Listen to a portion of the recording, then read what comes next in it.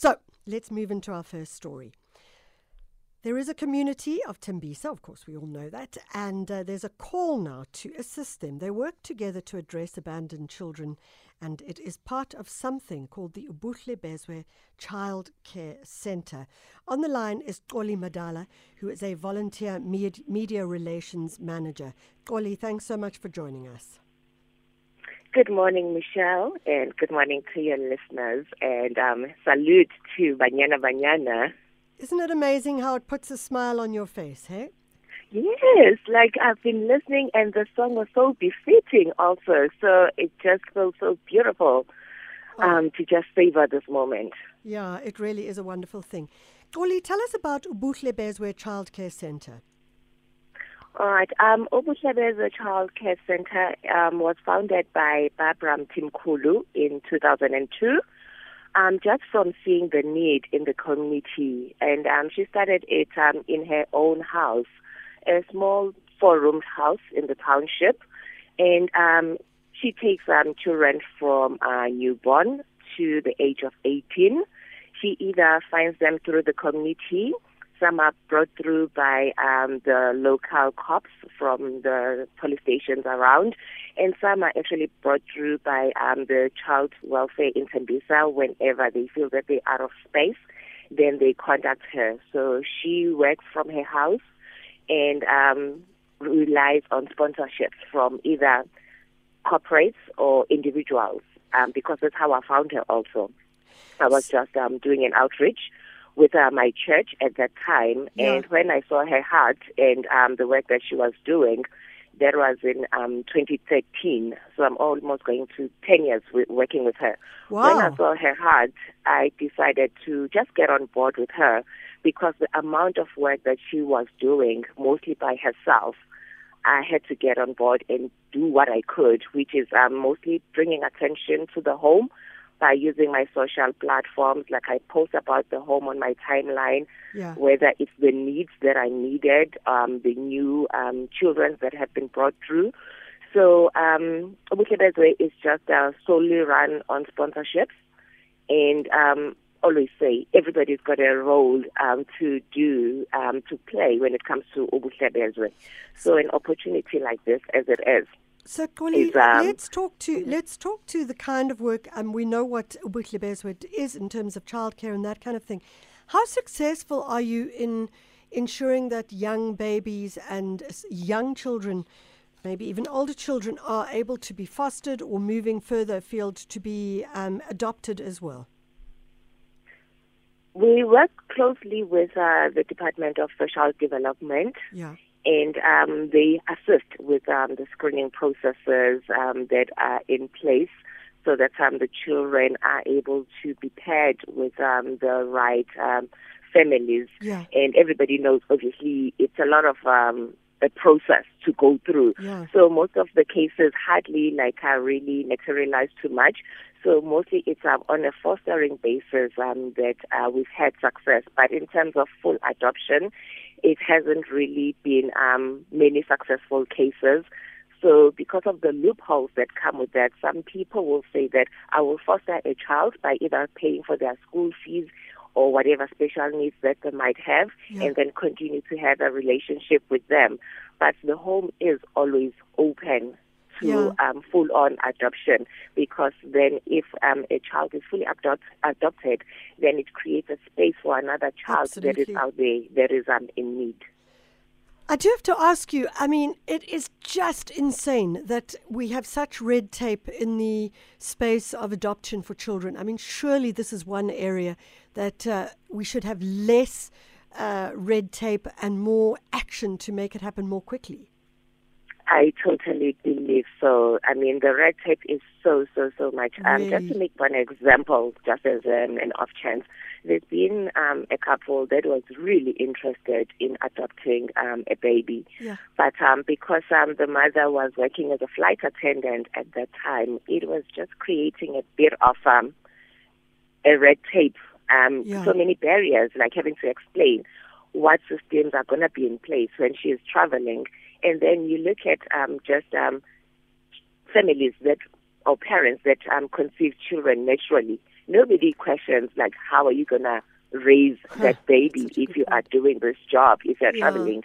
You trust that a parent, if they are a parent, they will put systems in place, have support structures so that they can go make a living, so that they can take care of their baby. Instead of assuming that, in fact, when someone chooses to adopt a child, they're actually making an even greater... they're going to be neglecting them. Yeah. All the more. So, Xoli, we do need to go to a break, but when I come back, let's just find out what kind of things you might need at this juncture. At SAFM Radio and at Mesh Constant on SAFM. We're chatting to Xoli Madala. She's the Volunteer Media Relations Manager, doing amazing work in her own right as a volunteer, and how passionate with Ubuhle Bezwe Child Care Centre. Xoli, you do have the centre. Currently there are just under 50 kids that are there of all sorts of ages. How can we help? How can people who are listening say, okay, this is something that I could do? Okay. I'm going to start with the basic day-to-day material things. Yeah. Right now, the need is a stove. Whichever changes a stove every year because of the amount of cooking that has to be done. And they just use a normal 4-plate stove. So it gets under so much strain. So that's the biggest need. And then because the kids need to look neat and well-kept, hair clips machines also, they break quite often because, it's expensive to take the children to the salon every weekend so that they look neat and decent. So that is that. Yeah. And with winter upon us, winter uniform like jerseys and socks, because also you find that in the schools, in the township, with the change of uniform in winter, they sometimes chase children away if they're not wearing the appropriate uniform, and it's cold and they walk to school. So winter uniform is the biggest need also right now. And there was an extension to the home structure, so things like paint, new doors, that's what is needed. And then also food sponsorship, because, food is the biggest medicine. So if they're eating right in terms of nutrition, then it helps to eliminate such. So ongoing sponsorship of such is much needed.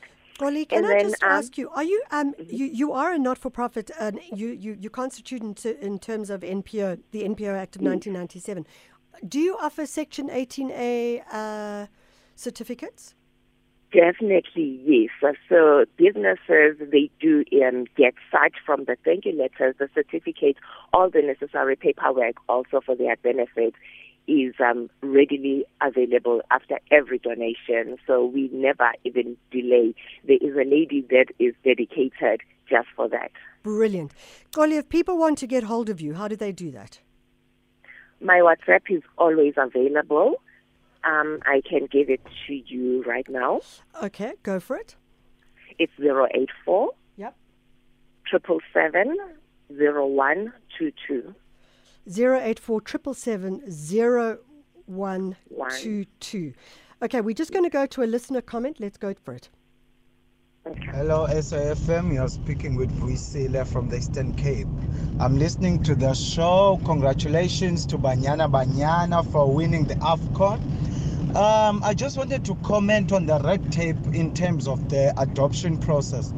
As much as it might seem like a stumbling block at times, but all of those red tapes are meant there for a reason, especially when you're talking about children's rights, because you can't shy away from the fact that some people adopt those children and they will use them for sex workers or whatever reason. So it's very important to have all those protocols in place to ensure that the child is getting the right family.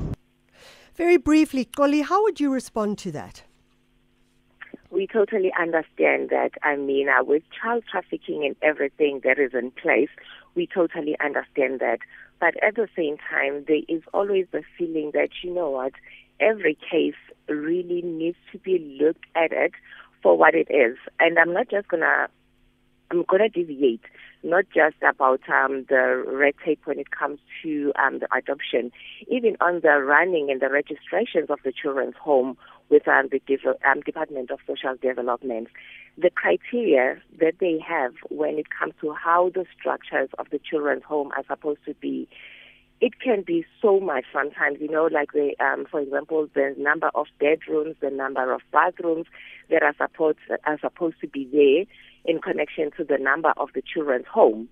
And then under the same breath, to be able to have those systems in place, sponsorship is needed. But then when you go look for sponsorships in some of the companies, then they firstly want to find out that are you registered with the Department of Social Development before we can sponsor you. And then they find that no, you are not because of the criteria that social development has. So it's almost like a back and forth because then the red tape that comes with some of the requirements is a lot. And then the people that are willing to assist, then they find that you are not registered with that. So it's quite a number of red tapes that hinder the work that is being put by people out there to assist, because this is in assistance to the Department of Social Development.